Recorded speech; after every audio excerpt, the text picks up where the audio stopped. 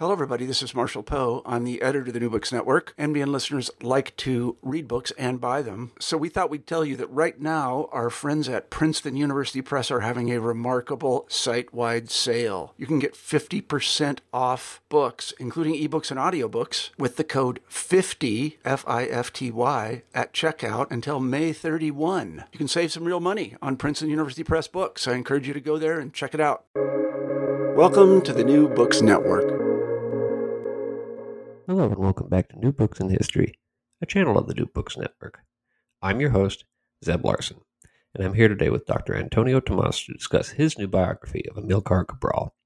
Dr. Tomas examines the life of Cabral, the roots of Cabral's ideology and nationalism, and the role that he played in the struggle against Portuguese imperialism in West Africa. Dr. Tomas, thank you for joining us today on the New Books Network. Tell us a little bit about yourself. Hi, my name is Antonio Tomas. I'm from Angola originally, and I spent a great part of my time, abroad traveling. I lived in Portugal, where I went to college, and then I moved to the US, where I did my PhD in anthropology at Columbia University. And then I moved to Makerere. I worked at Makerere University for 1 year. And then I moved to first Cape Town, then Stellenbosch. And now I am based in Johannesburg, University of Johannesburg. And for this particular book, which is about the life of Amilcar Cabral, what led you to this topic? I was born in Angola, before independence. Independence of Angola was in 1975, and for me, and then Angola became a socialist country, and then during the Civil War and so on.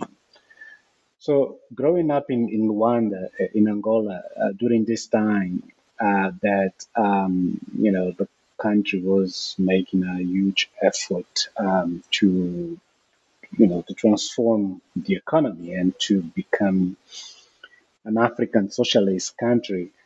I thought that there was a discrepancy between, on one hand, all the celebrations of nationalism and the path that had led Angola into independence, like the celebration of the revolution or the revolutionary moment on one hand, and on the other, the condition we lived in, because the economy was severely damaged by the war, and all the problems that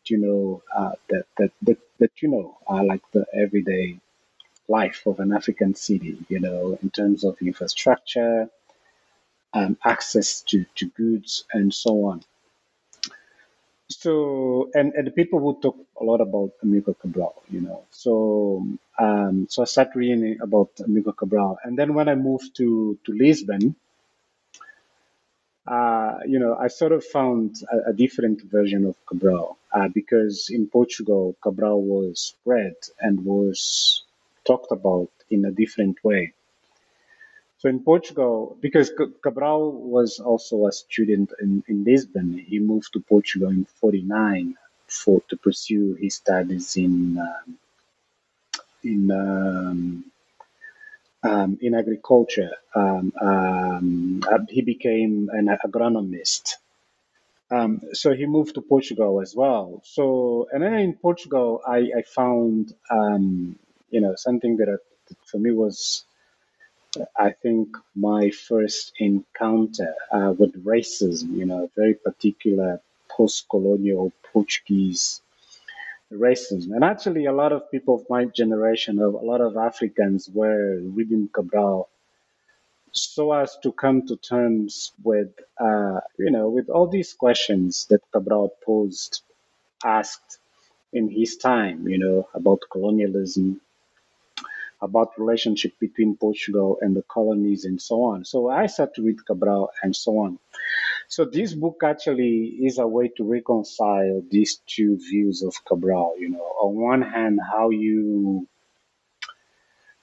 how you use Cabral to understand revolution, and particularly the relationship between revolution and what happened to African countries after independence. And on the other hand, how to read Cabral in order to make an argument, in order to make a statement against racism and so on. In terms of the literature that's been published or written so far about Cabral, how do you situate what you've written with what's come before? I think this book is kind of, in a way, I would say, original because of the fact that I think one of the few. I think I'm perhaps one of the few authors, at least in the Anglophone literature that was born after the death of Cabral. A great part of people who have written about Cabral were people who know Cabral or people who, are from, I would say the same time frame that Cabral occupied. So you have a lot of people, you have uh, some literature on Cabral in the 60s, particularly after his death, in the 70s and so on. People like people like an Angolan author as well, Mario Pinto de Andrade, who has written about Cabral. You have Oleg Ignatiev, Russian or Soviet, who has also written about Cabral. So one of the things about this literature is that this literature, I don't think that it doesn't challenge Cabral, because actually it's a literature that uses the work of Cabral to make a certain argument against capitalism, against imperialism, and so on. So it doesn't engage, for the most part, this literature doesn't engage critically with Cabral. So I tried to do something different with this book, is really to how to read Cabral in the context of how to provide a reading of Cabral from the historical perspective we are in now, because Cabral is a nationalist, so he fought for independence of Guinea, Cape Verde, and by extension Angola, Mozambique, and Saint Tome as well. So how to read Cabral beyond the celebration of this important moment that was African independence? How to read Cabral critically through the mistakes that he made and so on. So this is a sort of the reading that I try to provide from, and I think it's generational as well, from someone who was born after the killing, after the death of Cabral. I hope it makes sense.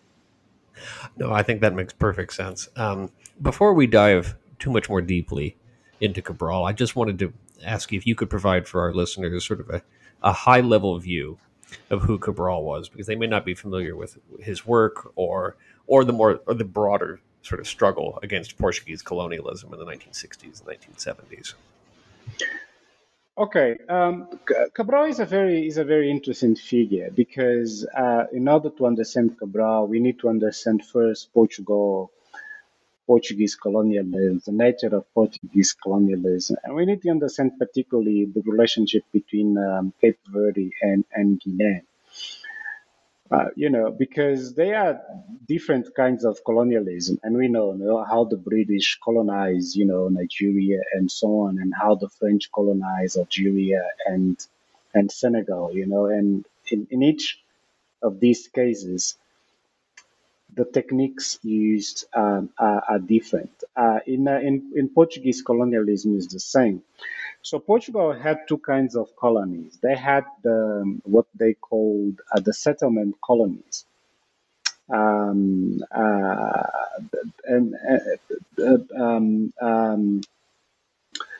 they have the colonies like Angola and Mozambique, right? Where colonies they plan to send contingent of white populations. Those are the settlement colonies. And they had other kinds of colonies like Cape Verde was for a great deal of for a great part of the Portugal involvement in Africa was not even considered a colony because according to history when the Portuguese arrived in Cape Verde, they didn't find any population. So they populated Cape Verde with people that they brought from Guinea, from the coast of West Africa. So what happened is that Portugal, for a great part of the time, since the 16th century onwards, didn't have like the same kind of social reality, social dynamics that other colonial powers had to face in Africa. There was not a question of ethnicity. There was not a question of local languages. There was not a question of local culture in the way we talk about, cultures in West Africa.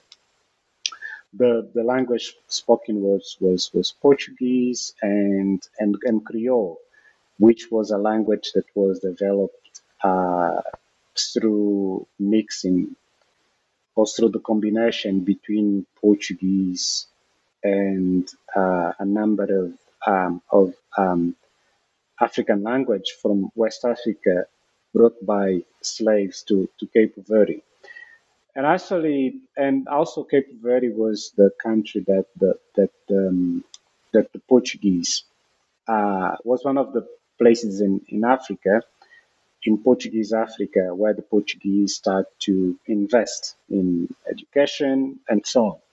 So what happened is that in the 40s, in the 30s and 40s, the Portugal start to use Cape Verdeans to provide a sort of middle structure for or to provide people to help them in colonizing other places, so as to provide the middle structure between colonizers and colonized. This happened in Angola, where a lot of Cape Verdeans moved to Angola, but this happened particularly in Guinea-Bissau, where Cabral was born of Cape Verdeans parents, because it was very common for Cape Verdeans to move to Guinea and to work to work in this middle strata, as clerks, as professionals, and so on. So this creates a very interesting situation for Cape Verdeans in Guinea, in which they were not colonized, but they were not colonizer either, although they were closer to the Portuguese, or they were providing the kind of work that the Portuguese needed to be done, so that Guinea could be a colony, could be colonized. And this, of course, puts Cabral in a very particular position as well, being from Cape Verde and from Guinea, because he was born in Cape Verde. He was born in Guinea in 1924. He moved to Cape Verde in 1932. And he spent, a few years in Cape Verde studying, and then he moved to Portugal, 49, and then he finished his studies in. He became an agronomist, and then he decided to move back to Guinea. And when he moved back to Guinea in the 50s, that was when he started to be engaged with nationalism. And I think like all the contradictions that I explain in the book arise from this double identity. So he then creates a party, the PAIGC, the PAIGC, which is a party that combine these two elements, right? Cape Verdeans and Guineans. So the idea was to create a party that would fight for a state that would proclaim independence of a state that would be these two countries together, Cape Verde and Guinea. But the problem was that, Cape Verdeans were not very, for the most part, Cape Verdeans were not very convinced that, independence was an aim to be achieved. Because for the most part, Cape Verdeans didn't feel colonized or didn't feel as colonized as many people in Angola or in Guinea would feel. So what happened is that the party that would have elements from Cape Verde and Guinea end up being, for the most part, a party with where where the great majority of people were from Guinea. And it's created, a bunch of problems because during a certain moment in the struggle, Guineans start to ask questions about this. Why is that we are fighting for the independence of Cape Verde and Guinea, but we have like less than 50 Cape Verdeans here, and like for more than 2,000 or perhaps 5,000 Guineans. So these start to raise a lot of questions, and I think that the killing of Cabral in '73 is also, I think, also comes because of the fact that a number of these issues were not addressed in a proper manner. So that was a really good high-level view of sort of the trajectory of Cabral's life. I want to rewind now a little bit and zero in on his early life. You note for our listeners the circumstances of his birth, but tell us a little bit about his family, about his relationship with the Cape Verde Islands as a child. How does that shape him? So he moved to Cape Verde in 32 because his father Juvenal Cabral had received and some money, some inheritance. So he moved with the family, and he had a second wife who became the mother of his brother, of his siblings, because you've now had more, nobody knows, but I think more than 27 children. But Luis Cabral, he became a member of the PAIGC, and later on, I think the first president of Guinea-Bissau. So he moved to Cape Verde with his father and his stepmother, and so on. And then in Cape Verde, he went to school. He went late to school, because of the situation of divorce and so on. But and then Cape Verde is very interesting in this time because he goes to Liceu Gil Yange, the secondary school, and there is actually a lot of stuff going on. A lot of people writing poetry and so on, and a lot of people reading Brazilian poets, reading Brazilian literature, and start to ask questions about Cabo Verdeanidad, what is to be Cape Verdean.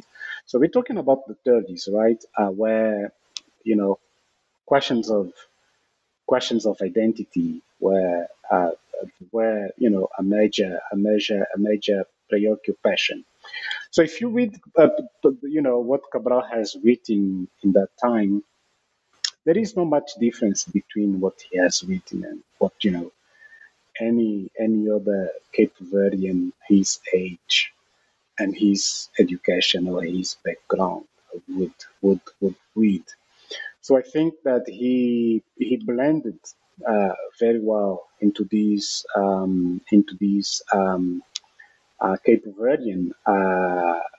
Cape Verdean mindset. But I think also there is another thing that needs to be highlighted in the terms of in how Cabral grew up in Cape Verde. Cape Verde is it's a most of the islands, are very dry. So Cape Verdeans have dealt with um, a lot of natural issues like drought and famine and so on. So it was very frequent, that years without rain would cause great problems, and a lot of people would just starve to death. So I think that this experience of death or this proximity to death, I think is something also that shaped Cabral, and shaped the struggles that he would be engaged with later in his life. So, as you note, he then moves to Portugal, I think you said in 49, to study to become agronomist. And this is really one of my favorite chapters of the book because it also highlights that this is chronologically sort of a hinge moment in Portuguese imperialism, too, that there's this shift going on in the metropole at the same time that Cabral is there. Can you sort of help us explore how Portuguese imperialism is shifting in this period, and then how his encounter in Portugal shapes Cabral? This is a very good question, and I think I was talking about the 30s, and the questions of identity and so on. I think that was because of fascism. Fascism, particularly in Italy and Germany with Nazism, brought all these questions of identity to the fore. And Portugal with Salazar as well. Salazar was, even though a lot of people dispute that, but he was a fascist.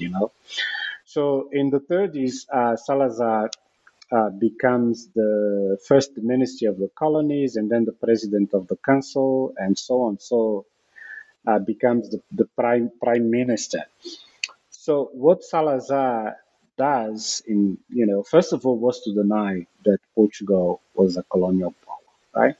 So he integrates the colonies into Portugal, right? And we know how that in the 50s, Portugal even denied that it had colonies, because they called them overseas provinces, but this is in the 50s. So in the 40s, when Cabral arrives in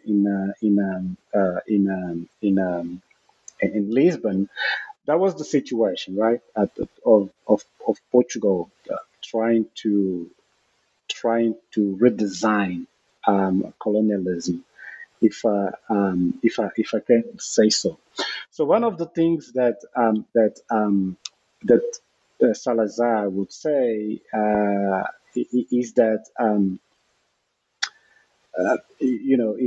Portugal is not a small country. Portugal actually is a big country, and you can see the maps of Portugal, in which all the colonies are combined. And Portugal has an area that occupy, a great part of Europe with France and Spain, and so on. Another thing that he tries to do is to sort of to integrate the economy of the colonies into the economy of Portugal itself, right? In the sense that the colonies could only produce primary goods, like Angola, cotton, coffee, and so on. And then these goods would be sent to Portugal, and Portugal would transform them like um, cotton, in textiles and so on, and then Portugal would re-export. So it was an economy that was completely subsidiary to the Portuguese economy. But there was a lot of poverty in Portugal as well, and Cabral, he for his dissertation, um, he goes to Cuba, a district of Portugal in Alentejo, and I really think that the way he describes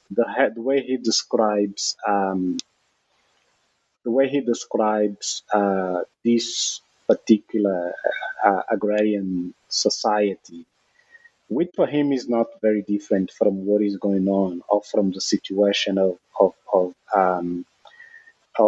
peasants, not in Guinea, but in Cape Verde. I think this is when he comes to the conclusion that, and I think this is very important in Cabral's work, this separation between between fascism, uh, uh, the separation between, just to understand what the war was about. So he said many times that we are not fighting Portugal, we are not fighting Portuguese people, we are fighting fascism. I think I think I was because of this experience. So, but one of the things that the Portuguese did, and I think Cabral has written about that, Mário Pinto de Andrade has written about that, and I think that was like how Portugal tried to give a positive image of colonialism, was to use the the work that was being developed by a Brazilian sociologist called Gilberto Frei. So Gilberto Frei came up with a theory called lusotropicalism. Lusotropicalism is, it's an argument that he was making that Brazil was a country devoid of racism or racial tension because of the nature of the Portuguese and the nature of Portuguese colonialism. That the Portuguese were more plastic, they were more adaptable, and they didn't have problems with procreating with Indians and Africans and so on. So, you know,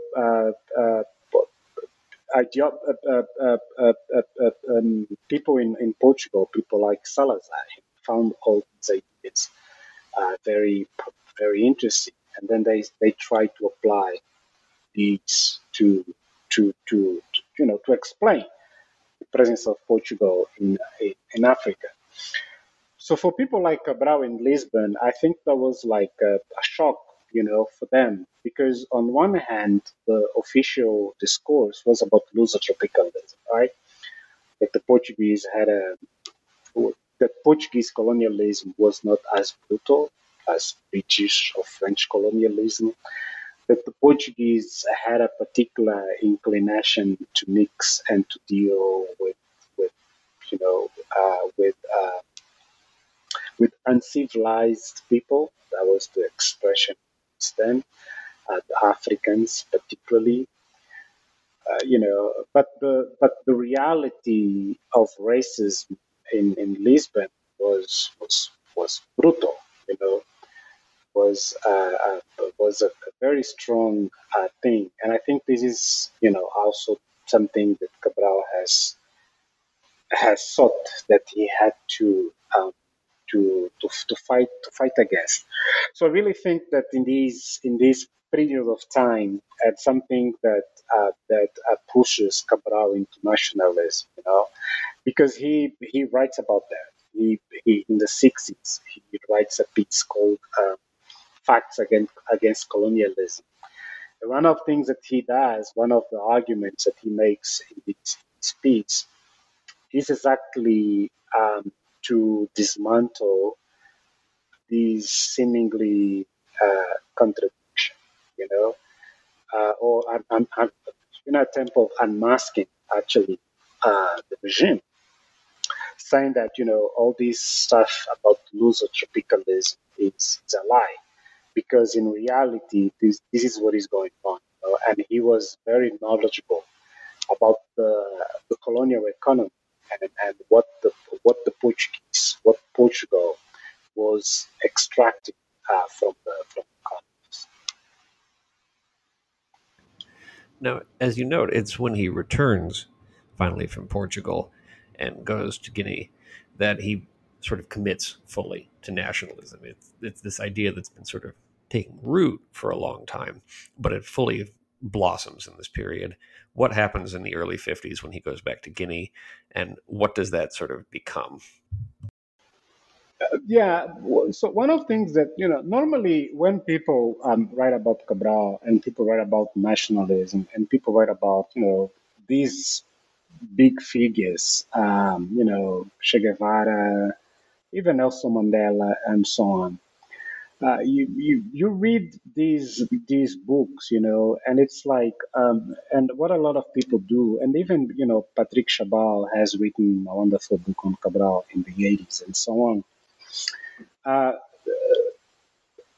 but for so they write about these figures, childhood, and so on, and they sort of come up with justifications, or they see a direct link between how these people grow up and what they end up doing later on. I think one of the things that I try to do with this book, is to say that, like, the passage for Cabral from like a normal life to political activism is not straightforward. He had a lot of doubts, and I really think that his career, his life could have taken a different path. But there are a number of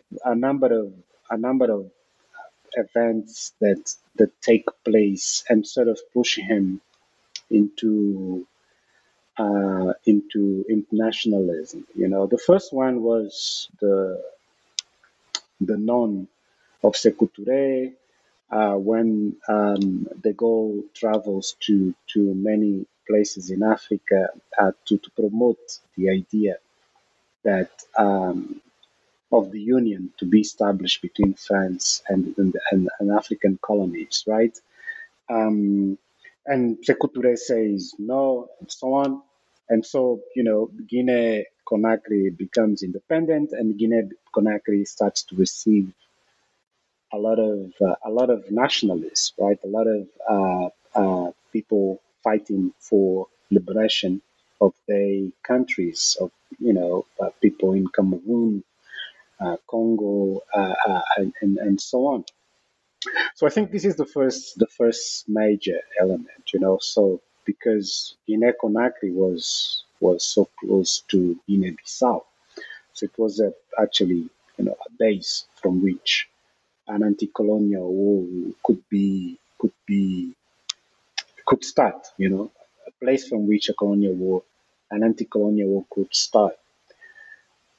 And also, the fact that when this generation, people from students, mostly students or young professionals from Angola, Mozambique, Cape Verde, Saint Tome, when they start to awaken to the situation of colonialism and to sort of imagine, what could happen to their countries, because they could see that a lot of African countries were becoming independent. Salazar was not interested in having a dialogue, because we know that many places where really few places in Africa became independent as the result of struggle of armed conflict. A lot of places became independent because of agreements between, the mother countries and the colonies, places like Ghana and so on. But by the, late 50s, in the 60s, Cabral and everybody knew that Salazar would never, never, never negotiate independence, because of the fact I was saying before, he even denied that Portugal had colonies. So if Portugal did not have colonies, how could Salazar start discussing or start, or how would Salazar start any kind of discussion with nationalists about independence because Portugal was not a colonial power. And then, and a third aspect that I think that also is important is the fact that for people like Cabral, and for people like Agostinho Neto in Angola, was that now was the role that Soviet Union was playing in this situation, because Soviet Union was really interested in supporting countries all over the world, particularly in Africa, to becoming independent, right? So there was like, uh, in a certain way, there was this availability of and also not only Soviet Union, like the Eastern Bloc. So there was availability of resources to start an anti-colonial war to end Portuguese colonialism in Africa. So I really think that these are the factors that lead Cabral into the kind of nationalism that he embraced in the 50s. And how does Cabral manage the PAIGC? How does it conduct this war against the Portuguese? The war. So the war started around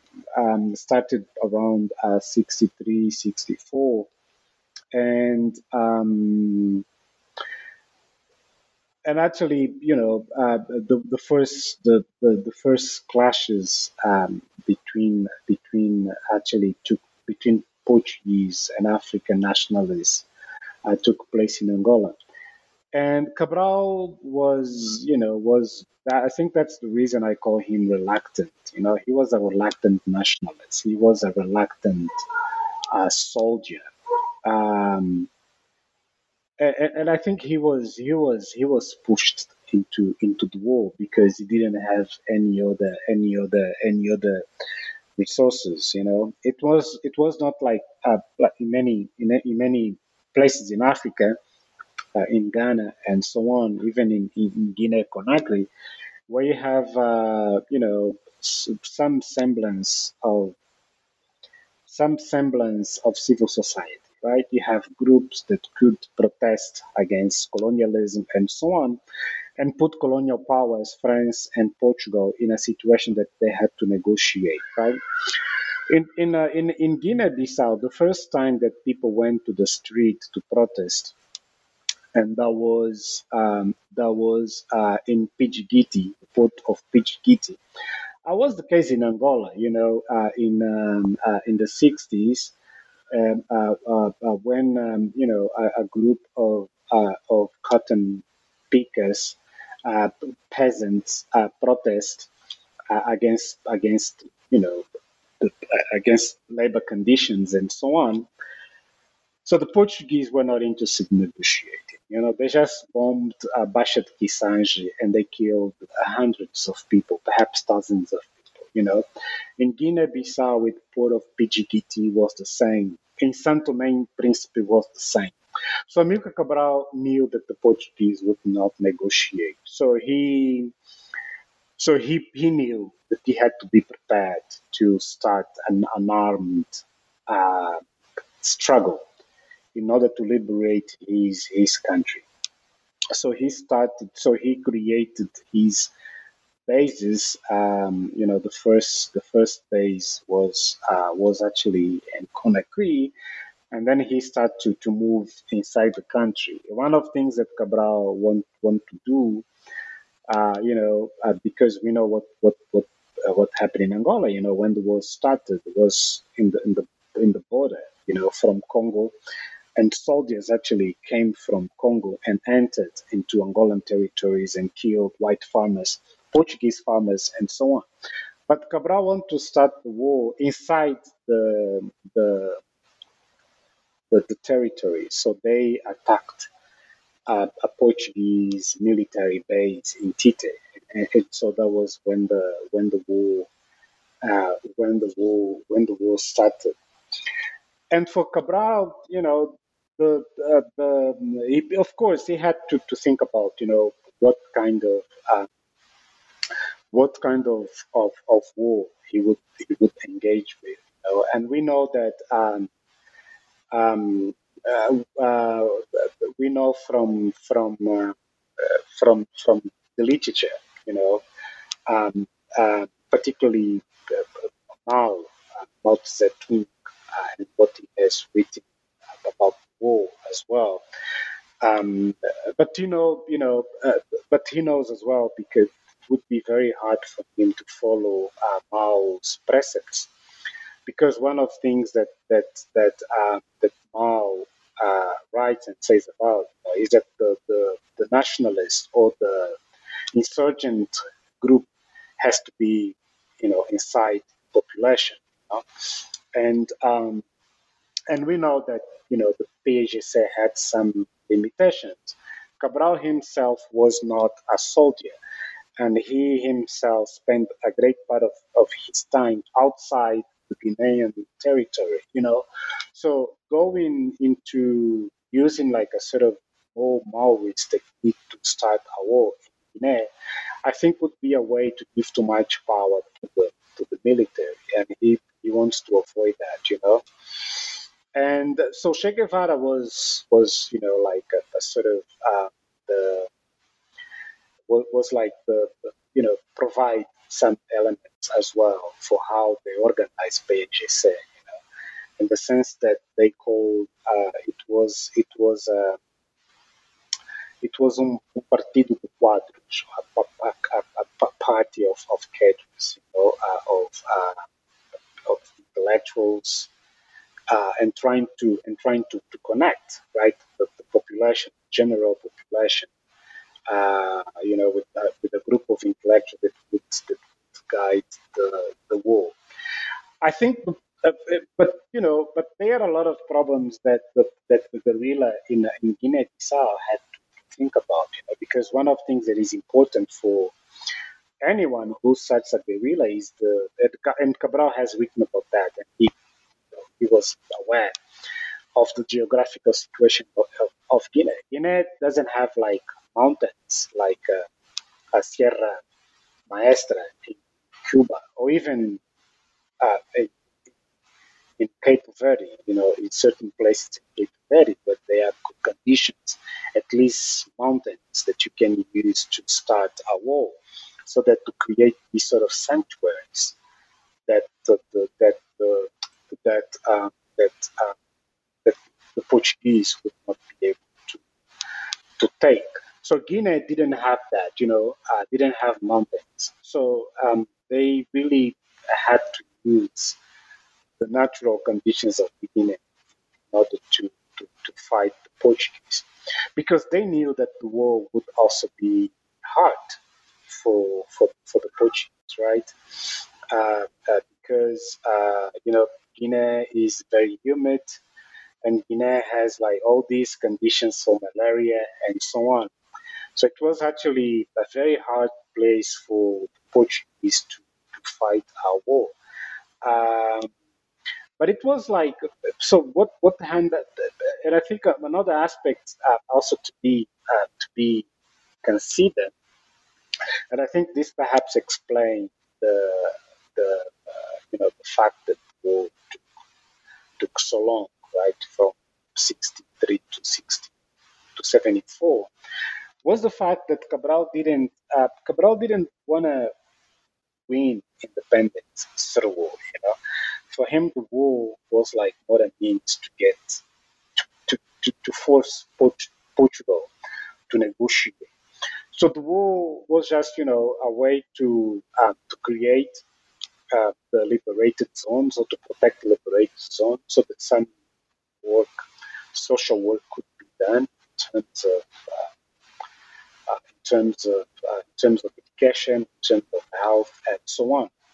But he didn't want to push the Portuguese out of Guinea because this would just make everything even worse. Because they would have to use more resources, they would have to use more soldiers, and then and they would have to then they would have more problems, because more people are engaged in war, the more people die, and so on. So for him, the war was just a way to force Portugal to negotiate, and I think this is what end up happening with the revolution in Portugal. But it's a cruel irony, of course, that Cabral doesn't actually live to see that revolution. What leads to his death in 1973, and what effect does this have really on the future of Cape Verde and Guinea-Bissau? I think I was saying, there were a lot of issues that were cropping up, and then the party didn't have time to solve, because the leadership structure of the party was like, as I was explained before, the soldiers were Guineans, so those who would fight and those who would die were from Guinea, right? And the leadership, the top, was formed by Cape Verdeans and Guineans as well. So this started to bring a lot of resentment, because Guineans were convinced, knew that they were actually the ones that were paying for the war. And then Cabral tried to expand the war into Guinea, so to have like a more balanced outcome, but it didn't work because first of all, because Cape Verdeans were not interested in the war. Most Cape Verdeans were not even interested in independence and so on. So this started to create a lot of problems, particularly after '68 when Spindler, who later on became president of Portugal after the Carnation Revolution in '74, when Spindler moved to Guinea as the commander of Portuguese troops and the governor, he realized he realized that he could make some gains if he made these disentanglements between Cape Verdeans and Guineans, right?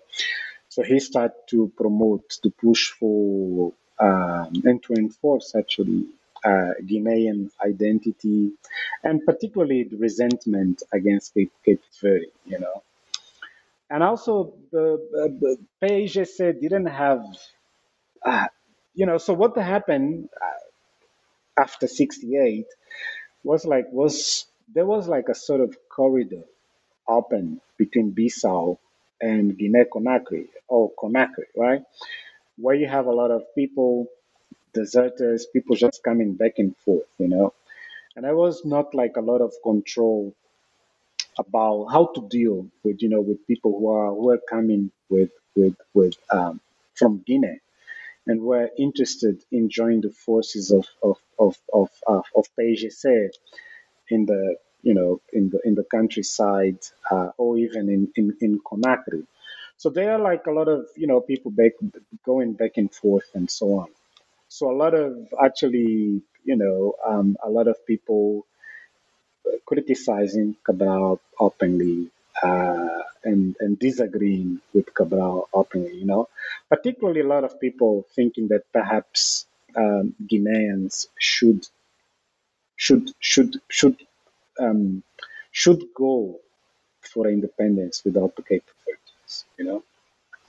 And I really think that was like the sort of environment that create the conditions for this group to emerge and to kill Cabral in 73. Because even if in the literature and a lot of people who I talk with um, told me is that the killing of Cabral was not like just a sort of assassination, right? Was really a coup d'état, and was not a coup d'état against Cabral, right? It was a coup d'état against Cape Verdeans within PAIGC, because they are a group of Guineans who would want to have a party, or who would at least want to negotiate independence with Portugal without the Cape Verdeans. So I think that was the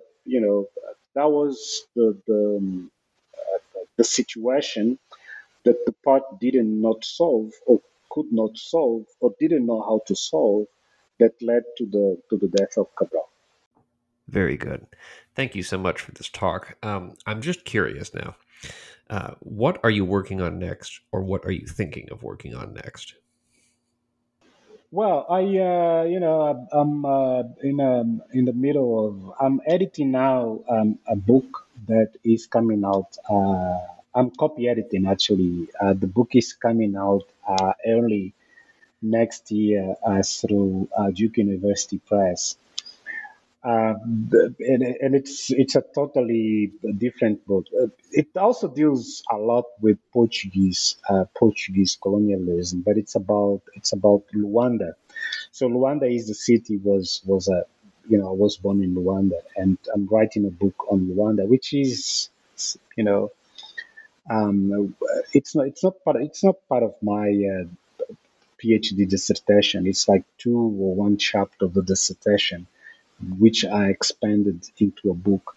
And the book is called In the Skin of the City, Special Transformation in Luanda, and it's coming out next year through Duke University Press.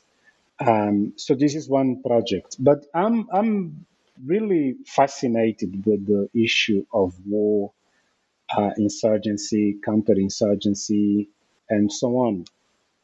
So my next project is about the war in Angola. Angola is had like one of the longest war in the world. So I'm now also start to do research, particularly around the invasion of South Africa, uh, um, of Angola in 75. So when the Portuguese were leaving Angola, and South Africa invaded Angola militarily to prevent Angola from becoming independent. So I'm starting to work on this book on the Angolan Wars. Fascinating. I'll look forward to reading it. Thank you so much for joining us today. Thank you so much, Ed. It has been a pleasure to talk to you.